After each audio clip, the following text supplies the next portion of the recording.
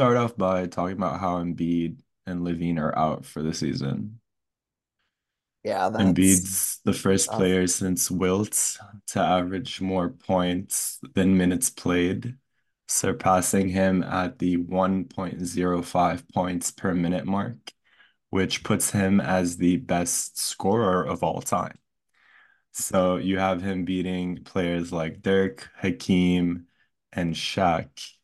And I'd argue he's a combination of those players because he has the power and the finesse in today's league. And then obviously, unfortunately, he had to fall to injury for the rest of the entire season.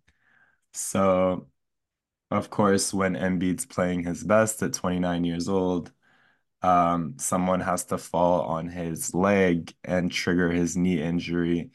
And then he got diagnosed with a torn meniscus. And that's it. He doesn't qualify for NBA awards, all first team, MVP, any of those awards, unfortunately, because of the new 65 game rule. He was trying to kind of force himself to play a little bit and it backfired. So there's a lot of people around the league saying that there should be sort of exceptions for this rule. Like I heard one analyst, Zach Lowe, he was mentioning how he would tweak this rule by saying that all NBA third team folks can qualify with less than 65 games just because it messes with players' livelihood. Like, you have players such as Tyrese Halliburton, for example. He's on the cusp of missing more than 17 games this season. And if he does, he's going to potentially miss out on about $50 million of contract money for the Supermax that he wants to sign in the offseason. So it's doing well and bad across the league. For example, Embiid being out is unlocking Maxi's true potential. It made the Philly 76ers go ahead and sign someone like Buddy Hield to add more offensive juice.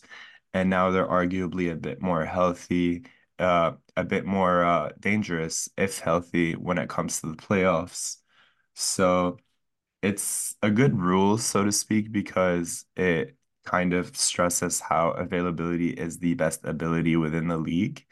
And it kind of makes you appreciate how players such as the LeBrons and the other long players with very prosperous and long careers have done it because it's really hard once you're a star player to essentially just try to keep the injury bug away since it's just essentially not an easy thing to do across an 82 game season, you know? So you have to manage your workload really well. And then the question of load management comes up, and it's just like an entire conversation for players and analysts to have across the league. I have a lot of people that are kind of black and white on it. What do you think of this new rule and how it's affecting new players? Um, for the higher awards, like definitely for first and second team, as well as kind of the MVP, your rookie of the year, your offensive player of the year, defensive player of the year, I do agree with it just because, as you mentioned, availability is the best ability, and you do need to reward the guys who, whether it was by taking care of their bodies or just by good luck, did play the vast majority of the season and sort of made the biggest impact. Maybe for like certain other awards, maybe for third team specifically, there could be some wiggle room because it is unfortunate that like a Tyrese Halliburton might fall off the awards. And you also mentioned Embiid, Kyrie Irving is also not eligible for anything. He's missed too much time. Um, it's really unfortunate, but I do think at the same time, even though it does mess with their livelihoods, it also messes with the livelihoods of guys who did play to potentially not receive the awards for someone who played, half the season or half as many games as them. So it's a delicate balance, but I do think availability needs to be at least somewhat of a factor for better or for worse. Sometimes injuries are just bad luck. Yeah, I feel like Adam Silver, with the new collective bargaining agreement that happened this past offseason, essentially agreed with a lot of the major stakeholders across the league and the NBA Players Association as well, headlined by CJ McCollum. If the players agreed to it, then there's really no reason that it shouldn't be implemented. So it is a good rule, but I think it's just going to take a few seasons for the players to kind of adjust. And also, if you look at like the last 30 MVPs, most of them played over 65 games. So it was kind of a rule that was being implemented behind the scenes, but not as strictly. And now there's a finite number of games that you have to play. So players are coming out and saying that it's a little bit weird for them to adjust to mid-season because it simply wasn't the case, just like a lot of other rules that were implemented in the past. But yeah, for the most part, I think that it's a good rule for the prosperity of the league moving forward. So load management kind of takes a little bit of a back turn. It kind of emphasizes that the star players are available for fans to play and to watch them play when they essentially just save a lot of money to go see that one game because a lot of fans don't have a disposable couple $100 just to go on a game every week or so. So having that rule essentially safeguards the league's integrity in the long term when it comes to player availability and fans interacting with their favorite players. So you're not going to look down on this rule too much. However, when it comes to a player's full potential in terms of a financial lens, then they just have to basically just work a little bit harder to pace themselves across the season, or they will have to relinquish the possibility of receiving that honor at the end of the season and kind of just put that pedal to the metal approach and just go for it in the playoffs and then potentially get an even more coveted award at the end of the season. No, I completely agree with that. And the fan part you mentioned is a good point too, because I've been to see LeBron on the road in Cleveland before, and it would be really unfortunate if my family made that trip all the way up there, you know, that long drive just to not see LeBron play. That would have broken my heart, even rooting for the rival team, but getting to see a generational icon play it's not a common opportunity. Yeah. So Embiid's out for the rest of the season. Hopefully he'll be back in It terms of sounds the like there's a playoffs. chance he might maybe not for the regular season, but yeah, I heard he might be back for the playoffs. It seems like the operation he had on his meniscus is not like super severe, has a long recovery, but that's unfortunate. And for the sake of the game, I hope he can come back as Yeah, soon as possible while maintaining it'll just be a more appearances. competitive playoff picture, like Phillies up there this season. And playing really well. They have a lot of good offensive pieces. They're very deep. They remind me of a Shane Battier with their Nicholas Batum pickup. So it's just like they have those like championship level role players.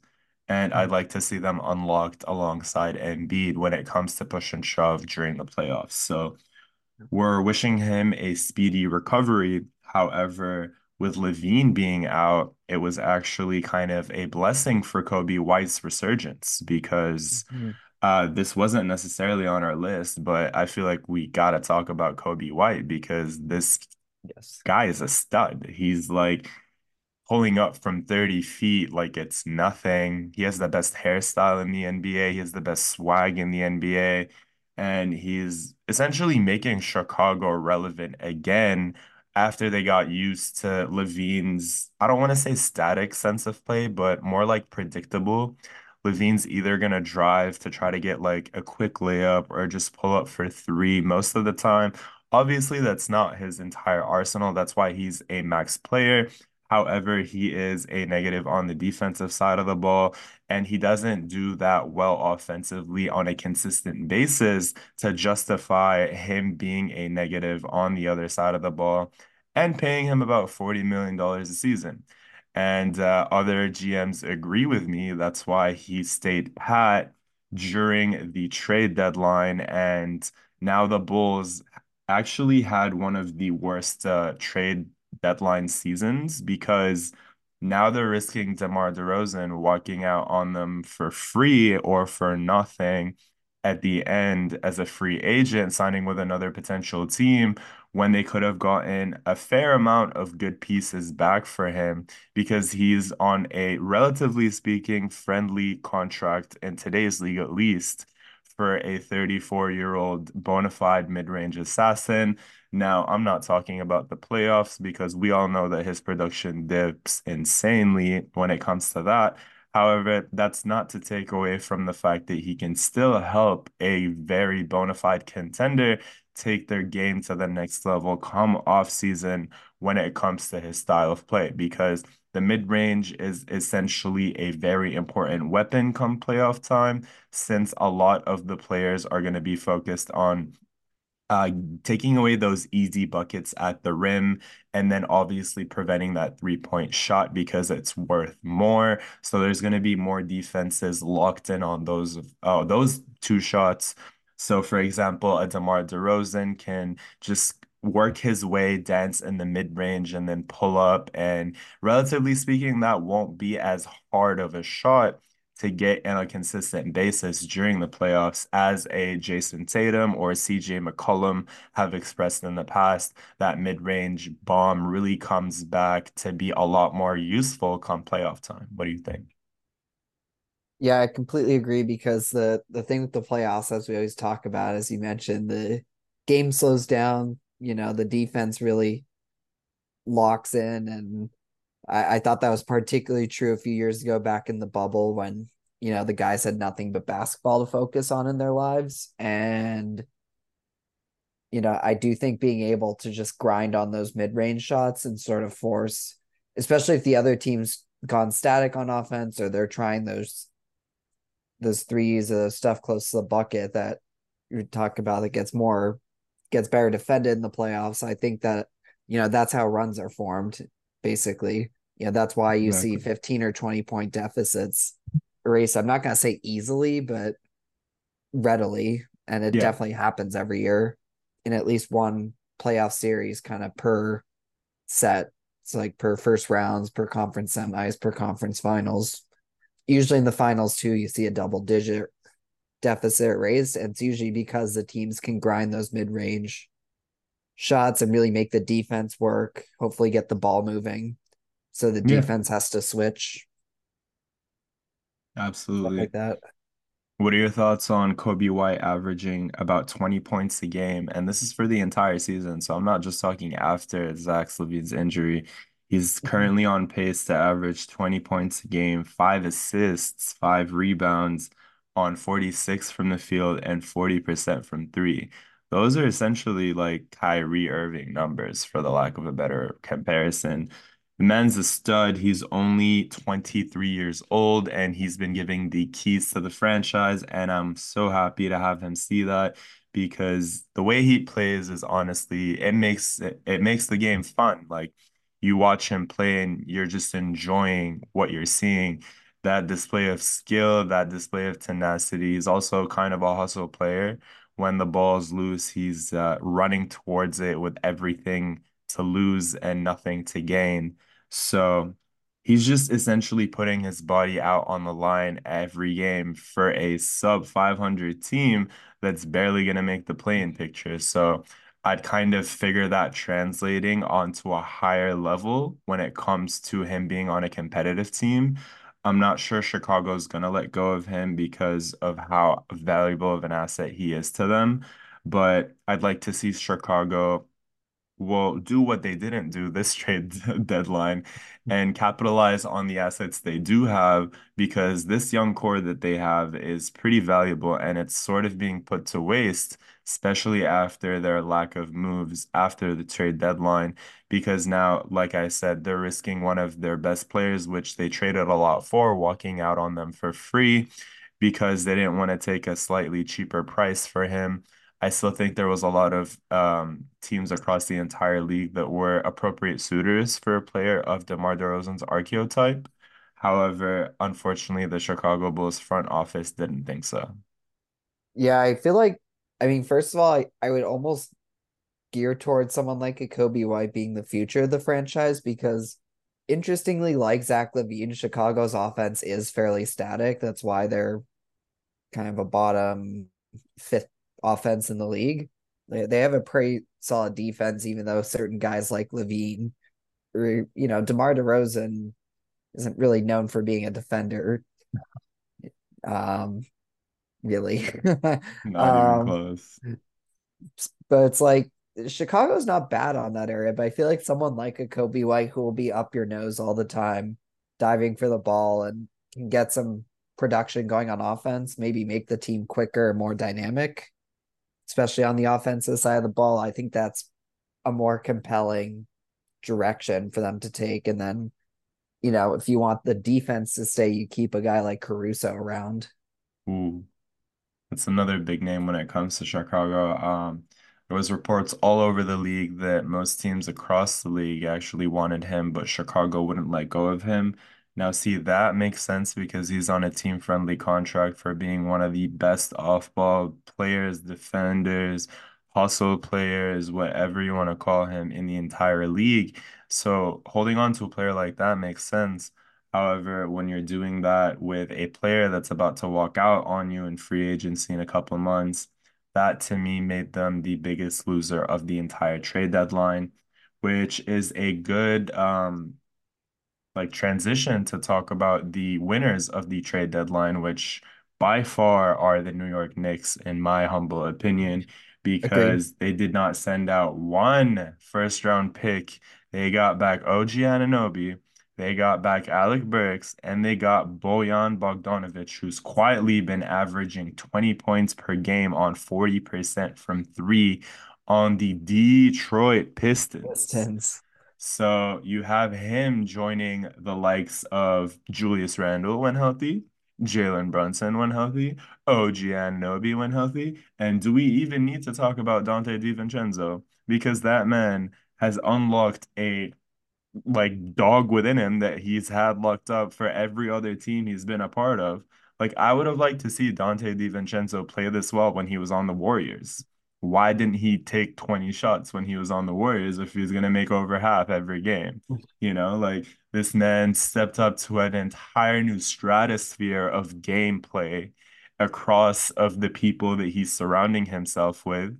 And he just kind of like ascended to another like echelon of play, and no one's talking about him or the Knicks when they're fourth in the East right now, slowly tagging Milwaukee and Cleveland, which we're going to talk about later. Trust me, we're going to talk about Cleveland. But yeah, I just think the New York Knicks have been playing extremely well and no one's talking about it. They've essentially won 9 out of their last 11 with Dante averaging 30 plus points a game because of Jalen Brunson being out, which is absolutely diabolical. Now, more recently, unfortunately, they have lost 3 games in a row, so that's from before then.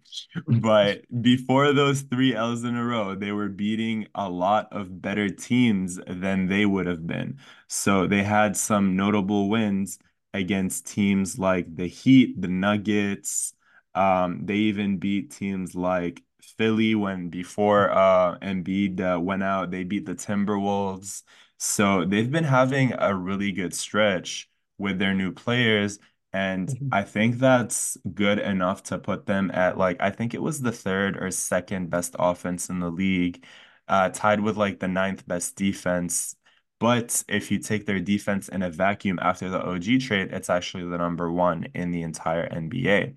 So it is kind of crazy how one player, which is unfortunately or was my last favorite Raptor on that team, can catapult a team's defense from probably the last third in the league to now the top third, and in a vacuum after he got there, the best defense in the entire association. Yeah, I think that's kind of the thing about the Knicks, good Lord.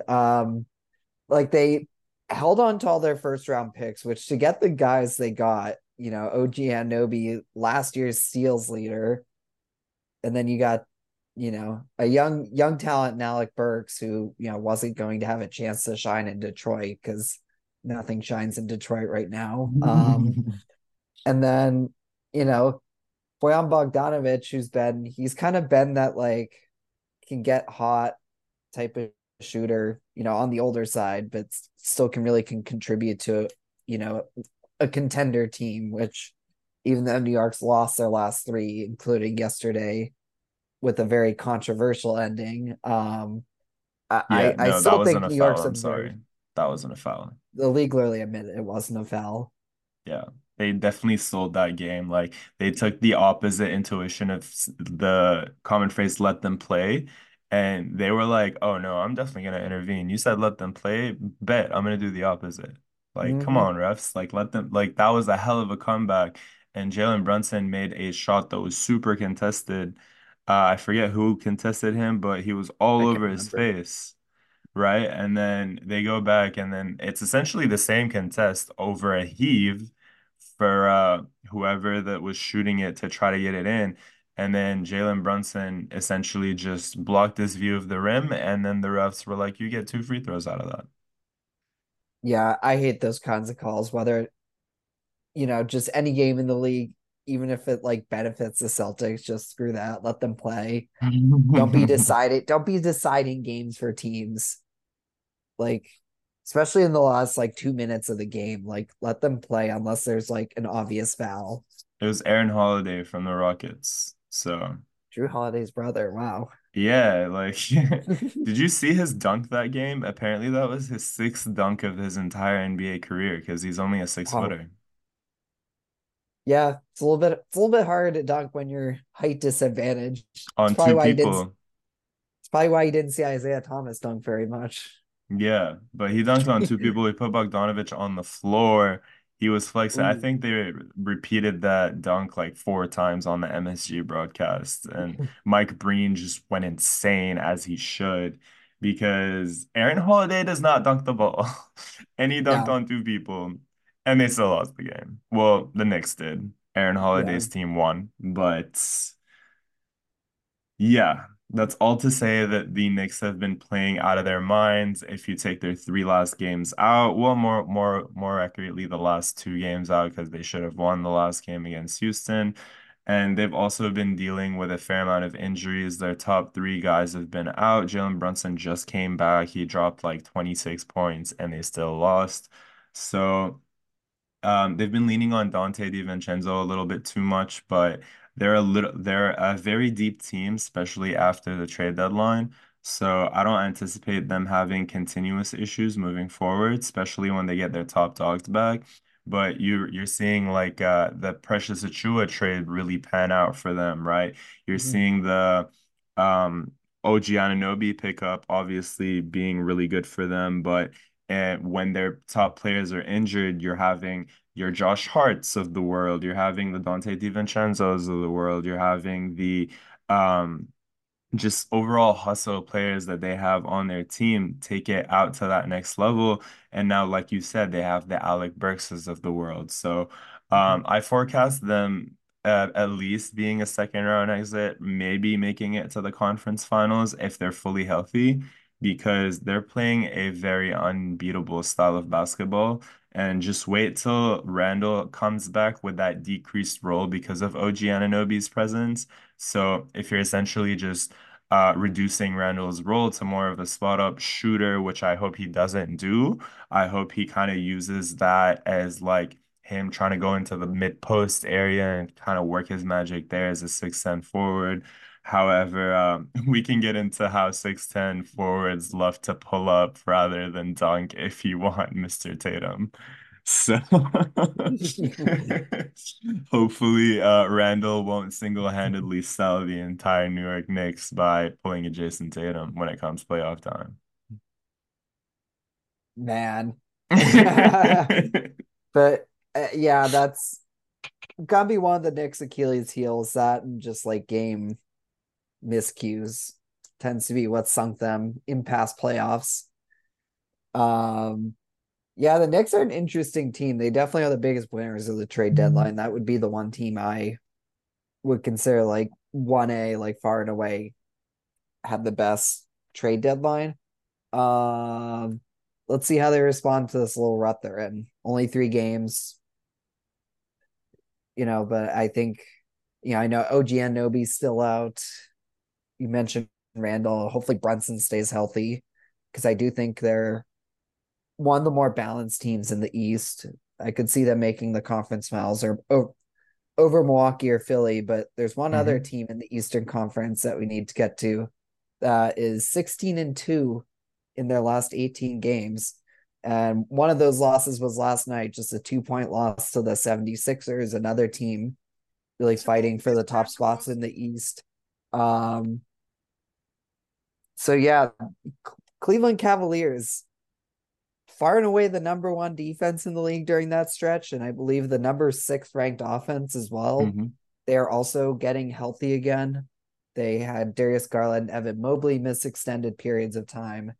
One thing that's interesting with them is they've really been mixing and mashing the rosters. Like I read last week that the core starting five, which includes Garland and Mobley, only played like 10 minutes together, which is Hmm. crazy.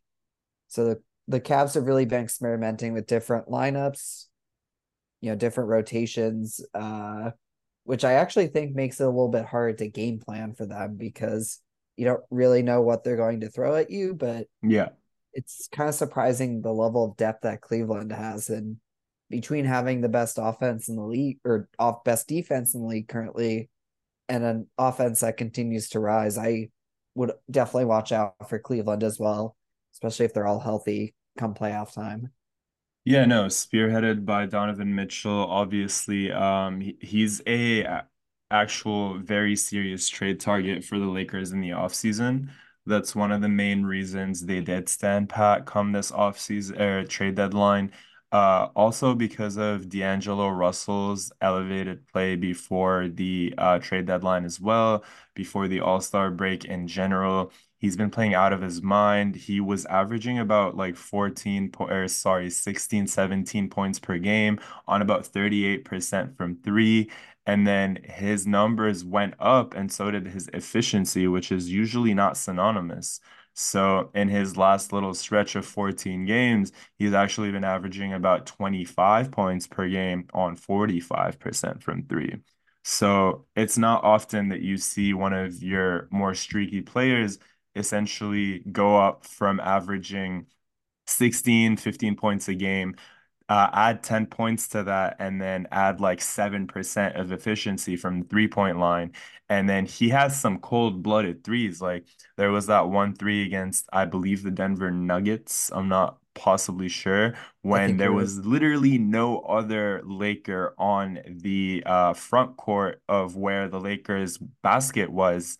And dude just pulled up by himself with LeBron, AD, Rui, everyone behind him, and a lot of Denver Nuggets defenders in front of him and under the basket, and that went in nothing but, well, no, it did graze the rim, but it still went in. That's like a very cold-blooded Cold shot blooded. for a third slash fourth option on a team to just pull up with a lot of clock left on the shot clock in a late game situation.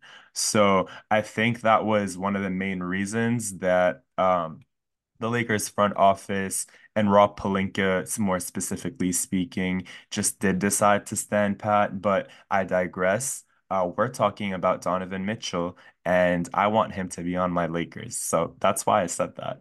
But outside of that, Donovan Mitchell has been playing insane. He won the Eastern Conference Player of the Month award alongside Luka's Western Conference Player of the Month. Now, when you see those two graphics next to each other, you obviously think that Donovan Mitchell is not that good because Luka's averaging more points, assists, and rebounds on better efficiency. But Donovan Mitchell is about, I want to say, 6, 7 inches shorter than Luka. And he has a better team around him. So he's not seeing the ball as much as Luka Doncic. And he also has a bona fide point guard on his team, whereas Luka has a scorer of a point guard on his team. So it's a lot harder for Donovan Mitchell to get those touches, and him averaging 28 points, 5 rebounds, 5 assists on insane shooting splits is most definitely deserving of that Eastern Conference Player of the Month award. And his team has also been extremely hot. I think they've won about 17 out of their last 19 games. So, I'm sorry, is it 9 out of their last 11? It's something, they've won 9 straight and then they lost 2 in between. So they've been doing really well when it comes to a lot of their injuries, like Evan Mobley being injured, Mhm. which kind of makes me want to piggyback off this graph that I have in front of you. So Dean Wade has the best defensive rating in the entire NBA. I Ouch. don't understand why. He's a 6'9" forward that is fairly an average slash good role player, and he shoots about 40% from three, and he makes opponents score the least when he's guarding them. So I remember I talked to you about why Dean Wade was sort of useless in my uh initial depiction of him. And then boy was I proved wrong. This man has single-handedly showed the entire Cleveland Cavaliers why he should be starting in front of Mobley. And more accurately, he should be finishing games as opposed of Mobley. So I actually have JB Bickerstaff as one of, if not the coach of the year, in my opinion, because of how he's been managing minutes. Because this man, or this coach more specifically, has his rotations tied up to a T. It's perfection. He's literally substituting people in and out every possession when it comes to a late game situation to make necessary offensive and defensive adjustments. So, for example, Isaac Okoro in, Darius Garland out, Dean Wade in, Evan Mobley out. That way, you have a lot more spacing when it comes to Donovan Mitchell wanting to attack the rim, especially if you have the Twin Towers lineup with Allen and Mobley. That's a little bit more constrictive when it comes to late game situations because then teams are more likely to pack the paint as opposed to just letting them have that 5 out or 4 out. You're just wearing a Celtics jersey. It's too distracting. So 5 out comes to my brain like that. But that 4 out offensive lineup with Jarrett Allen being their anchor on both sides of the floor, you have Jarrett Allen averaging an insane number of offensive rebounds specifically, and the Cleveland Cavaliers as a team, as a unit, averaging a lot of offensive rebounds, which could have been seen in their almost win when they lost by 2 points because Darius Garland is shooting 32% from three, and he missed two go-ahead threes to win the game. But that's not to say he's been having a lot of injuries this season. His jaw was messed up, and then he had a foot injury earlier on. So I just argue that he hasn't really been able to catch a rhythm. And then also, I think that it's not the best fit alongside Spida because they're both kind of PGs. I know Spida is more of a shooting guard because of his style of play. I just think if he was the sole like 6 foot guard on the Cleveland Cavaliers, then it would be a slightly better fit. Like replace Garland with Derek White, for example, and it would have been like game over a while ago. But that's nothing to take away from the entire Cleveland Cavaliers. They are responsible for having 3 players on the top 10 defensive rating players list. So that's Dean Wade. Donovan Mitchell is number 4 in Four the entire league, and he's an offensive superstar. And he holds opponents to 105 points per 100 possessions when being sessions. guarded by them. For a 6 foot guard, that is ridiculous. Like, I don't think our audience understands how ridiculous that is. For being known to be like the Eastern Conference Player of the Week, month, probably in the MVP conversation because of your offense, and then being the fourth best individual defender in the entire NBA. Like, where's Drew Holiday on this list? I don't see him. I see a 35-year-old Mike Conley on ninth, and I don't see a Drew Holiday. So that's just I ridiculous only to see me three that teams Donovan on Mitchell there. is there. I know, that's what I'm saying. So the fact That's that Donovan Mitchell is wild. number 4 is just redonkulous. That's like the most insane stat I've seen all season, and I've seen a lot of insane stats this season. And you also have Max Strus and on number 10. So you can kind of see where the meat and potatoes of this Cleveland Cavaliers run has been. It's been in their defense, it's been in their hustle, it's been in their um late game execution when it comes to opponents trying to buy a bucket, and then their rotations, their coaching by JB Bickerstaff, just all pristine basketball.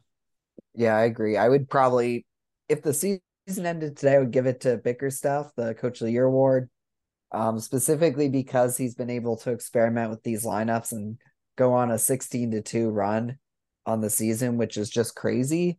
And their only two losses have been there was one to Milwaukee, but they got their revenge the very next day, and then the 2 point loss to Philly yesterday.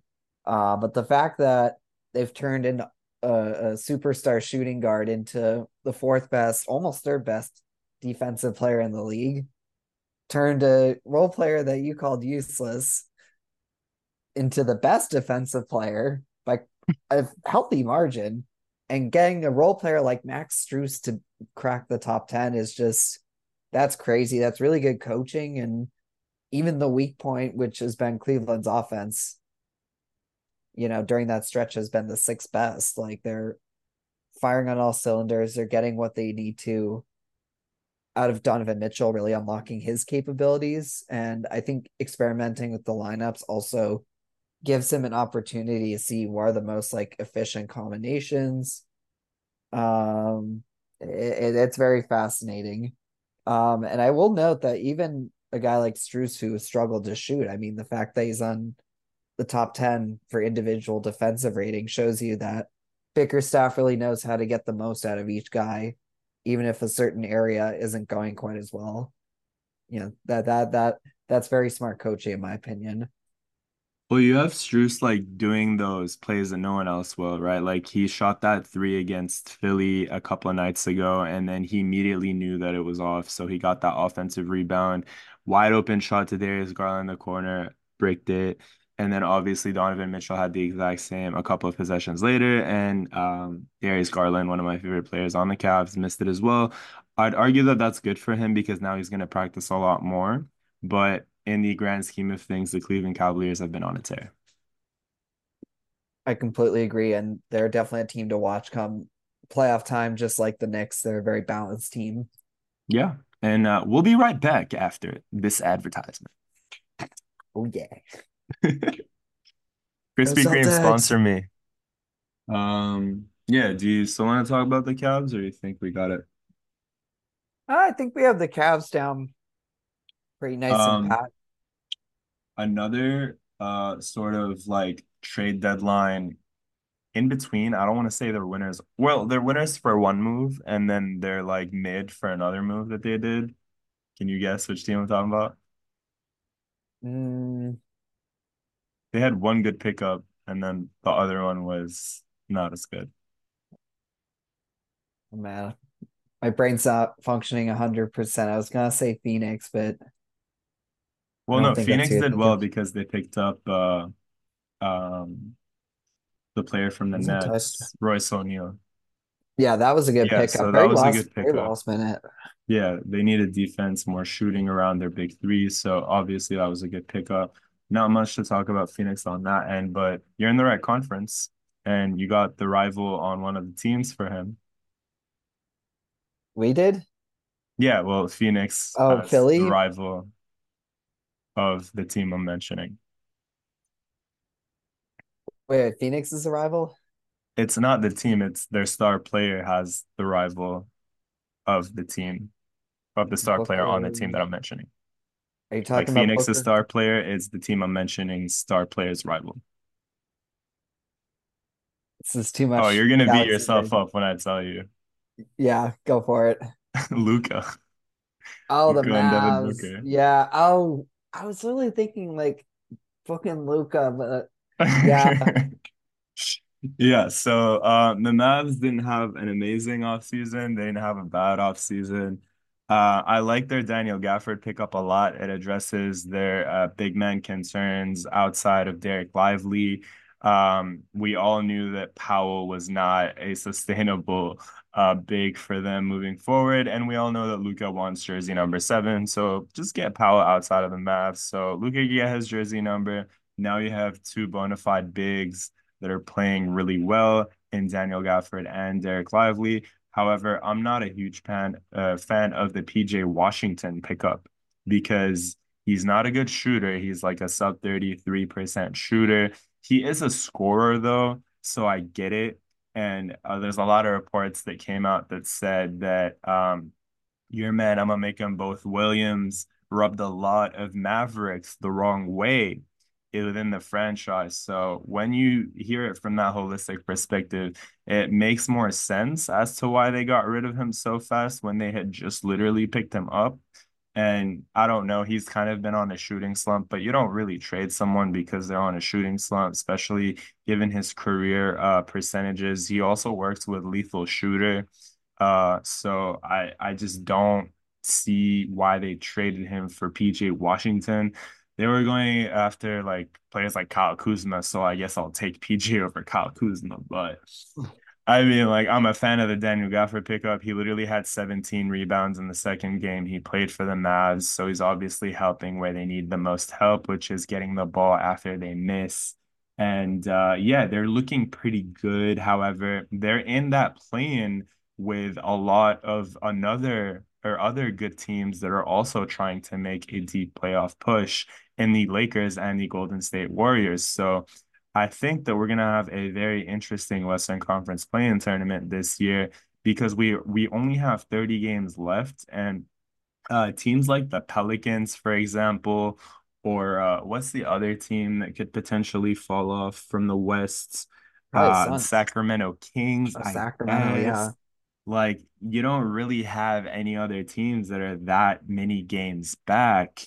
So you kind of have to write off Dallas. Like, I don't think LeBron's gonna lose a play-in tournament. And Steph did once, but I don't think he's gonna do it again with how he's been playing recently, especially. And the fact that they have Gary Payton back, the fact that Andrew Wiggins is playing a lot better recently, the fact that they have a new death lineup featuring Jonathan Kuminga, and the fact that Klay is okay taking a reduced role and not finishing games. So we have a lot of players not finishing games that are like star level players, like Klay Thompson, Evan Mobley, simply because their skill set for that team situation in a clutch game just isn't the best. Like Klay has not the best shot selection. Evan Mobley clogs up the floor. So you have very smart coaching on behalf of Steve Kerr, JB Bickerstaff, essentially just not letting them finish those games. So they're put in a better situation and it has paid off. We talked about Cleveland's run right now. Golden State has basically not lost a game since after the coaching incident that happened. They're on a 5 game winning streak as of recently, and they are 7-3 in their last 10. So they've been shooting up the standings. They started off around 12th. Now they're in 10th comfortably. And I don't think they're going to look back. I think they're going to keep climbing up the standings. I think they might even finish in like a 7th seed, so they have 2 shots at the play-in tournament. But yeah, I just don't know what out of those 3 teams will miss the playoffs because you ideally have them all penciled in as playoff contenders with generational talents like Luka, LeBron, and Steph. But it sounds like one of them's going to miss the playoffs this year. Yeah, so starting with Dallas, I agree they gave up too much for PJ Washington. Yeah, the first round pick was Although I wild. will say there is no way that Dallas's offense without Luca, for example, isn't the worst in the league other than maybe like Memphis and Portland because they really cannot score the ball when Luca doesn't play.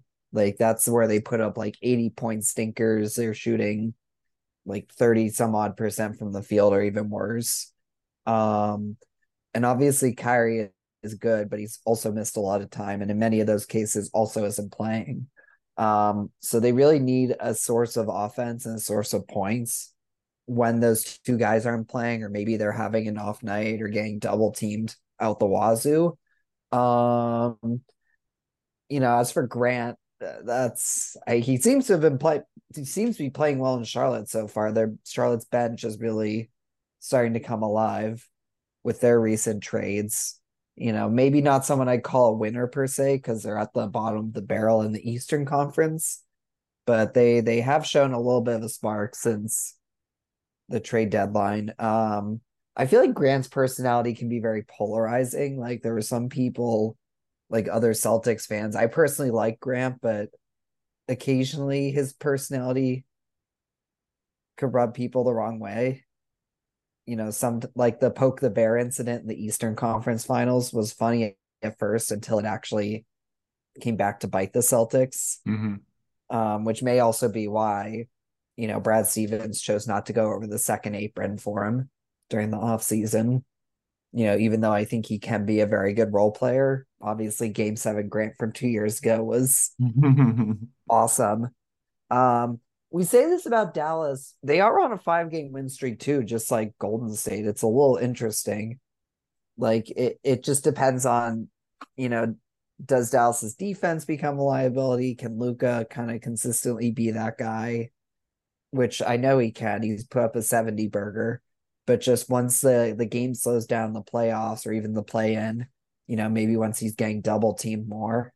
Hmm. Um, so that'll be a real challenge. And the thing is, between Sacramento, Dallas, the Lakers, and Warriors, unless, one of them shoots up into the top six, two of those teams are missing the playoffs altogether. Yeah. And even the Kings, like they don't have a Steph, a LeBron, or a Luca, but they still have Sabonis, they still have De'Aaron Fox, they have Malik Monk. Hmm. They're also a pretty talented team.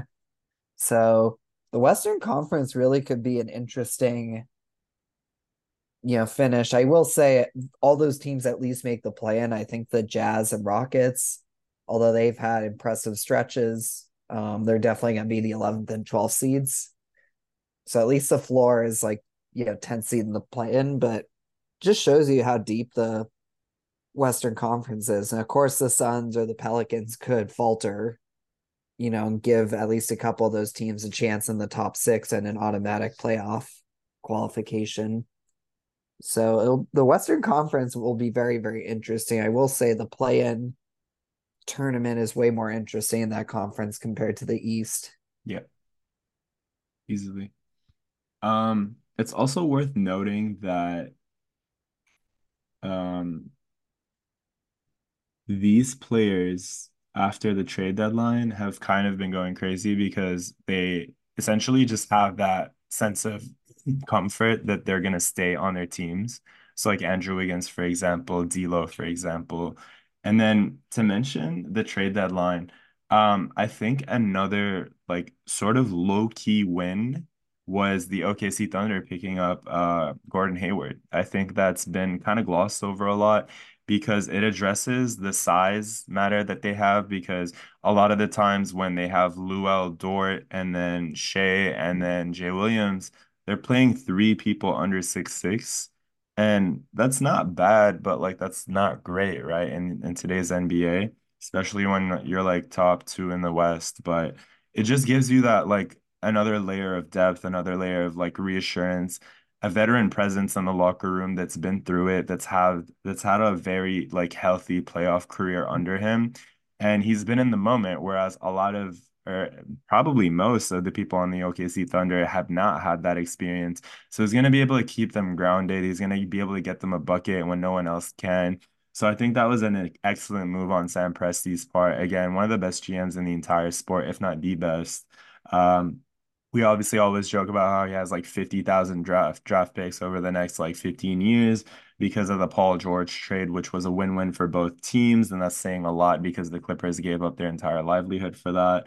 And yeah, I just think that that kind of gets glossed over a lot. So I thought it was more worth mentioning that Charlotte just shipped out a lot of players.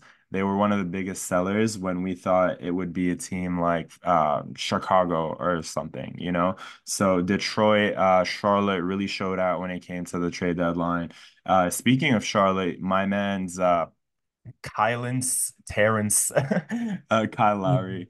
He's no longer on the Hornets. He's finally back home. North Philly's finest is in Philly, and it kind of makes sense why Philly shipped out Patrick Beverly because they wanted to get a 4-year older version that's a champion. So not the worst move. They got a lot of draft compensation in return. And they also had Cameron Payne, which was kind of like a gloss over for the most part. But then in his second game as a Sixer, he dropped 20 points as a starter. So can't really like fault his offensive talent. He's just kind of like someone who tends to defer, and rightfully so, because he should be as a like 6'1" role player. That he's an NBA player, so he's obviously an amazing talent. However, relatively speaking, he should be deferring. But when he got that starting nod, he dropped 20. So you never know when you might need that spark plug off the bench if you get Maxi for God's like if he gets injured, God forbid, so you have like that extra layer of insurance when it comes to Philadelphia. And yeah, they picked up Lowry on a 2.8 million deal. Charlotte bought him out. So happy to see him back home. Obviously, a little bit sad that he's not going to retire a Raptor, but at least he gets to go home after a very, very successful NBA career. It's kind of rare that you have like a 6'1" guard stay in the league for as long as he has. He's going on his 18th year, so hopefully he has like one or two more left so I can see him live, get him to sign my jersey for selfish reasons. However, outside of that, happy that he was able to go back home. And also, like I said, it was worth noting that Hayward will definitely improve OKC's ceiling when it comes to playoff. Yeah, so for each team, so for OKC, I agree they needed a veteran presence. Obviously, SGA is a great leader on the court and likely in the locker room too, based on everything we see and hear. But like again, they're very much lacking experience in the playoffs and in sort of the biggest moments, whereas Hayward has been there, done that. And I think with all the draft capital they have, OKC over the next couple of drafts can, and probably through like trades and free agency, can really address their rebounding issues, since that's maybe the one area they struggle with. They ranked in the bottom three for rebounding percentage, both on the offensive and defensive glasses. Um, so that'll be very interesting, but I agree they needed a veteran presence, sort of an older presence. As for Philly, along with the fact that Kyle Lowry's back home, he's also reunited with Nick Nurse. Oh yeah, Another thing worth mentioning. right. So with the coach he won a city's first Title. and franchise's first title with, so that chemistry is gonna be there. And he's the type of Nurse guy loves who Lowry too, so he's gonna play him like a can lot more under I than he can was in understand. Philly or I the think Heat. I think Lowry, Lowry's the kind of guy that any of the 30 teams in the league would be beyond fortunate to have. And he would At $3 like, million a season, yes. e- Not at even 30 for though. maybe not, yeah, not 30 million, but like in terms of what he brings to the team on the court as well as to the locker room, for a reasonable price, of course, any Mhm. team would be beyond fortunate to It's have like him. Westbrook at the 35 years old, signing with the Clippers for like 4 million as opposed to like 40, right? Exactly. He's a guy that like wants to bring something to the table, doesn't care as much about the money. I mean, Lowry, that's understandable. He has his ring. He's in his 18th year, as you mentioned. Like, I think he just wants to see where he can still contribute and, retire with his health. Maybe he signs like, I don't know if they do this in the NBA, but the NFL, they do like 1 day contracts. So guys can retire, with their main team. Lowry may or may not because he's a Philly boy at heart, but it would be cool to see him retire Raptor, and hopefully he can get that jersey back there signed. I would love to see that for you. Yeah, I mean, Um, speaking of the Raptors, are you kind of shook that Scotty Barnes got the nod as an injury replacement alongside Trey Young as opposed to like Porzingis, for example? um, I think Scotty Barnes is a very talented player, very energetic. I think he'll be a great piece for the Raptors going forward. I guess it goes back to the same conversation we had about Embiid in the MVP race earlier, which is the best ability is availability, which Porzingis hasn't been awful with, but I think between minor tweaks and just the fact that the Celtics have such a cushion in the East right now, Porzingis has missed a fair number of games, so I do understand them wanting to reward guys who have been consistently playing and playing well. Obviously, Scotty, I think, brings some much needed juice to that team, especially with OG Anunoby no longer on the roster. And for Trae Young, he's one of the better scorers in the league. I didn't love it simply because I do I Who do would you think put he's not over in a. him? I mean, I don't think it doesn't match position wise, but I would have rather seen like a Porzingis as a reserve over him. But obviously, they're not the same position, so It's it's because like a lot of reports came out saying that no one in the history of the league has averaged 27 points and 10 assists on 43 plus from the field and not gotten an all-star nod. So like his yeah, it stats was kind of kind like of an speak for themselves, but you're right. He is very inefficient. He's like a negative on the defensive side, but yeah. that's not what You all-star is mentioned known this. for. No, that is true. It really is more of a scoring and offensive award. But at the same time, in terms of being an all-star, you do have to be elevating a team. Maybe that is one argument that I would say can and should stand against Trae Young, which is he doesn't elevate the Hawks, who are currently a 10 seed, and really only on account of the fact that a team like the Nets are, I didn't expect them to be good by any means this year, but they're You didn't expect him to be this underperforming bad either. expectations. Exactly. Um, so on that count, I don't love it. I can let the defense slide or even the inefficient scoring. Um, but it's also not one where I'm like, oh my goodness, how could Trae Young possibly Yeah. make it to the All-Star game? Like he does. He is He's Ice an Trae. injury He makes replacement those. too. Like it's like Yeah, if you're a he player, that's not the same to he you is as a a very player. like you know, he also makes those clutch baskets. He did in the playoffs last year, forced a game six against the Celtics with the last second shot. I think he made it with like half a second left. I stray baby. Um, so I understand it. I would have liked to have obviously seen some more of my guys in green make it, specifically Porzingis, but not the worst selections ever. I will say maybe one guy we talked about earlier in this episode that maybe should have been on the dark horse list for reserve or maybe even an injury replacement is Kobe White, just based on what he's Ooh, doing in Chicago. Yeah, I think he's someone I didn't think about when we recorded the episode, but I think we should have given more thought to. yeah. Yeah, I mean, there's no other players on other teams that deserve it more. Like the only player I'd argue that does, but it's not really stat based, it's impact based, is Jarrett Allen. Like outside of those two players, and then you have a wild card spot, so it doesn't have to be like a guard or like a certain position. But yeah, I mean like just to play devil's advocate, I'd probably put Jared Allen out there to challenge the Porzingis pick.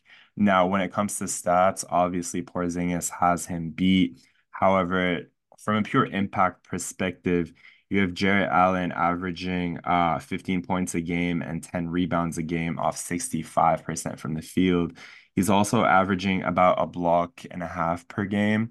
So he really does anchor their defense, especially when Mobley's out in late game situations. He's a very complimentary player. He has been an all-star before. So that's kind of like my dark horse pick, especially based off of team success.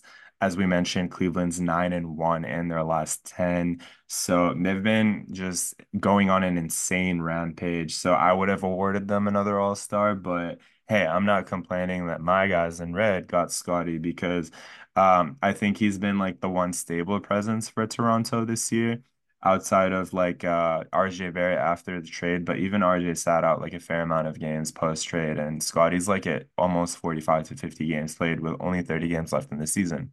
So, like we said, we rewarded him for that, and the commissioner who personally picks the injury replacements agrees with us. So, pretty happy for him on that front. I want to discuss a little bit of the players that we thought would get traded that stood pat. So you have Bruce Brown that's still on my Raptors for some reason. I don't know why we kept him. Maybe we didn't get like a good enough offer because we clearly made it obvious that we wanted a first round pick for him. Maybe the market wasn't that keen the way he's been shooting recently. The game I went to where the Raptors played the Houston Rockets, he started the game 1 for 9. So that wasn't the best, and they were all bunnies right around the rim. It was sad to see that. It was just tough. I think he just got his ring. He's in Canada. He's kind of confused why he's there. So he's just playing. He's not really thinking about it much. He's just kind of like autopiloting games at this point because he just wants to like go back to the US or like a bona fide contender at least, you know. That's why I think he's playing like that. I think that kind of hurt his trade value when it came to the deadline. So, Mr. Brown with the mustache, that might have not been the most smart decision. So you will remain north of the border for the rest of the season. I feel like a team like New York or LA or even Phoenix could have used him really well if they wanted to make a very deep playoff push. And another player is Malcolm Brogdon. This man is a bona fide, he's the reigning sixth man of the year, for God's sake. And nobody picked him up. So he's going to rot in Portland for the rest of the season unless he gets bought out. Maybe teams didn't think he was worth the contract. I had him personally as a New York fit, but after the resurgence of Dante DiVincenzo, I understand why New York decided to not trade for him because I mean, they essentially have a better version of Dante. Malcolm Brogdon's not really known for his defense, whereas Dante is a defensive player that's averaging 30 with Brunson out. So that kind of fills that need for you guys. So that makes sense. But I still think a team like, for example, Phoenix might have used him because they're lacking a point guard. So he could have at least brought the ball up, played that catch and shoot role like Mike Conley does for the Timberwolves. Um, which kind of piggybacks off someone else who I thought would get traded, which is Tyus Jones. He's one of the last few real point guards left in the league today. He's a very native point guard. He's extremely focused on like playmaking. He's sort of like Chris Paul in that sense. His assist to turnover ratio is ridiculous. It's 7-1, Connor. That's by Wow. far the most in the entire league. Like people overshadow this man's passing ability. And it's also worth mentioning that his brother, his little brother, recently got the starting nod in San Antonio because what's the San Antonio coach again? Pop, The most renowned coach in the league. coach, still Coach Greg Pop. Popovich decided to stop with the Sohan experiment at PG. So he put an actual PG, which is the brother of the most polished PG in today's game when it comes to assists to turnovers, at least as their starting point guard. And we are seeing Wembanyama resurge as the Rookie of the Year favorite. But I digress. The last trade target, which I thought would get traded, which didn't, was um, DFS. I think he's a really good player on the Nets that could have been used in like an LA, for example, or like even a Golden State to kind of help them get over that hump. But like I said, for reasons we got into prior, I think those two teams specifically had more than enough reasons to stand pat, especially with the Lakers having an opportunity to combine their first round pick that they have available right now with their two that get unlocked in the offseason to go after a player like Donovan Mitchell. I think Donovan Mitchell would be a seamless fit on the Lakers, playing alongside a 40-year-old LeBron and wonderful Shatterglass and Anthony Davis. He'll be able to provide a lot of stability for that Lakers team if that happens. Do you have any other trade targets that you thought would get moved that didn't at the deadline? Yes, and only one of them I thought about in terms of who would be pickups. Both are currently Atlanta Hawks. So the first, who is actually widely considered to be traded, and I think may have actually requested one, DeJounte Murray. Um, could have been an interesting one. I didn't get the chance to think as much about kind of the where, but it sort of seemed like the Hawks wanted him out so bad that they would have almost put him anywhere. You know, even in a situation like Kyle Lowry's where you're shipped off to like a bottom feeder and you have a contract buyout, although Murray's contract is not very team friendly from what I remember. So less I mean, likely. like And then relative to stars putting up numbers in today's league, it is, unfortunately speaking, because of how expensive players are getting nowadays. However, for like a Lakers or for a New York or for a bona fide contender, I just don't think they saw him as being worth it for his salary, A, and in turn of what they had to give back to match the salary he's making on top of the Yeah, draft compensation. So it was just a lot of like kind of dominoes having to line up, and then every GM just kind of decided against it. I now that's to say that I did see an interesting report saying that Detroit actually wanted DeJounte, but he told his agent not to pursue that trade. that's interesting. So he was one. I thought he was the most likely to leave Atlanta. And then What about also one Bogdanovich on the Hawks too? I was thinking Sadiq Bey actually. You know, Ooh, we even nice. lightly discussed Him to the maybe him going Celtics to would have the been great. Celtics as like a hustle player, can maybe get some buckets when the rest of the bench are struggling.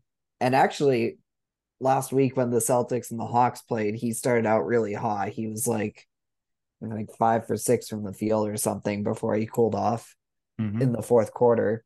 But I was sort of like, oh man, he may be making a pitch to Brad Stevens, which interestingly enough, Jaden Springer, who ended up getting traded to the Celtics and the 76ers, said that supposedly Brad Stevens was watching him in a preseason game, Ooh, perhaps as a potential trade target.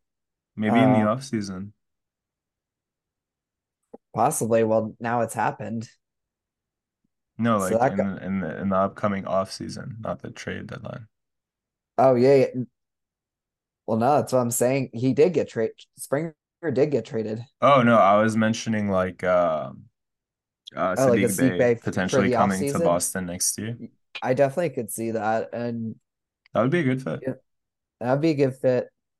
I will say that I don't think they were a huge winner because they didn't have many moves to make, but the two small trades the Celtics did make were solid, bringing in Springer and Xavier Tillman, excuse me, from the Grizzlies, and they only gave up Lamar Stevens and Delano Banton, so Yeah, that I don't know why definitely, you guys had Benton to begin with. I'm not gonna lie to you. yeah. I You mean, took now him I from us. I'm like, okay. I mean, thanks, I guess. mean, he probably honestly wanted to be on the Raptors because he's from Canada. Yeah. Some, but just small moves. I don't Anyways, think I Tillman's was gonna be seeing a lot of the floor, but it's a good backup to no, have. I although he hasn't played yet, but definitely could see him maybe getting minutes as if they're big over Luke Cornett Yeah, potentially. yeah, So that's I true. do think he'll play tougher on defense, even though Cornett can get hot sometimes. Anyways, back to the Hawks. I was a little surprised they didn't make any moves, but maybe they're kind of in the same spot as Chicago where they're still deciding if it's like time to rebuild. Of course they're gonna keep Trae Young, for example, like he's the guy to build around. I've But I think actually the seen Hawks are reports saying they're open to trading him. He's been linked to LA as well.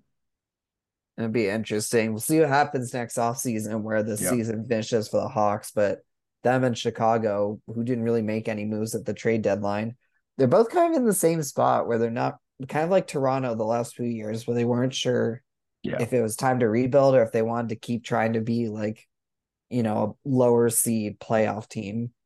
Hmm. Um, so it'd be very interesting. And those are definitely teams that could be active this offseason, particularly if Yeah. this season ends in disappointment. Another team I kind of want to touch on briefly before we come close to ending here is the Los Angeles Clippers. So, they were going on an insane 30-game stretch, which encompassed them going on a 25 to 5 run, franchise best stretch.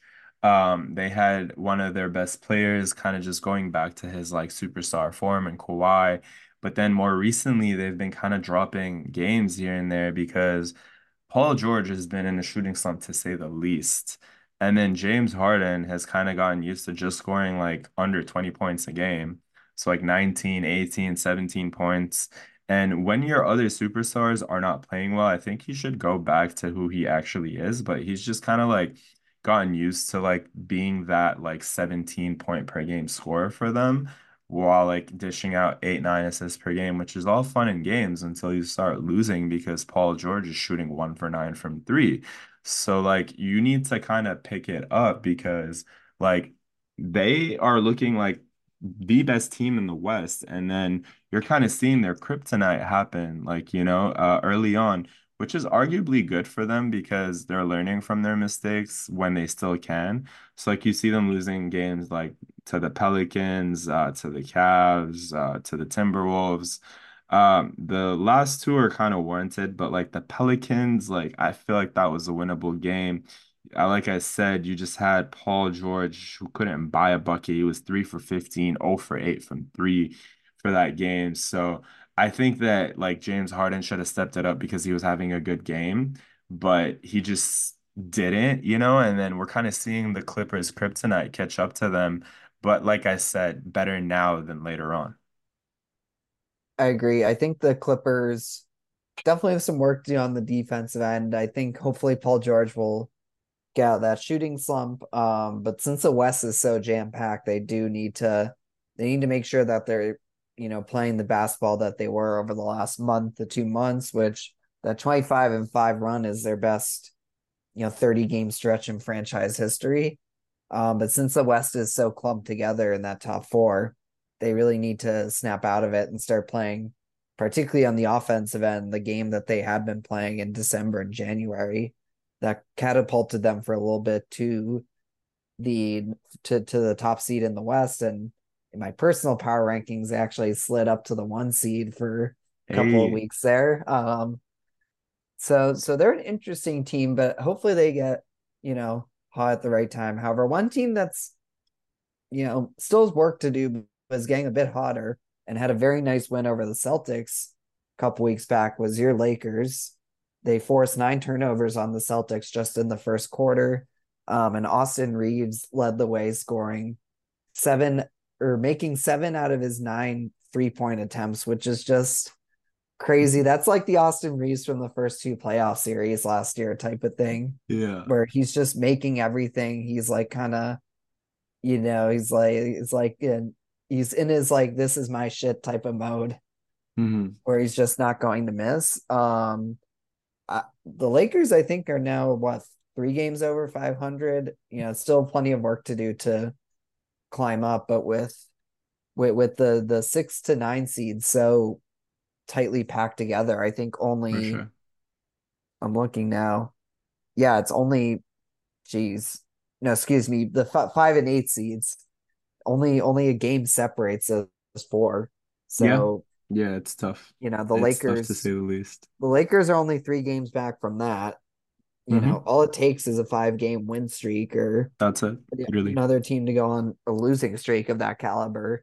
And all of a sudden, the Lakers find themselves in the playoffs. And who knows if Austin Reeves is shooting like that. Maybe one other interesting point to know, I won't stick on this one too long, just to quickly mention.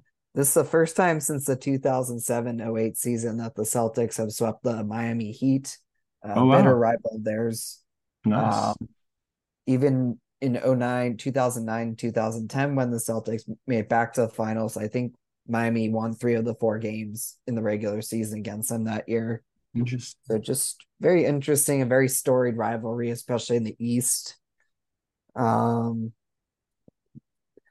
that's it. And then one other crazy performance that we didn't mention yet, but wanted to give a shout out to one of the generational talents we've discussed, a team off 5 game win streak.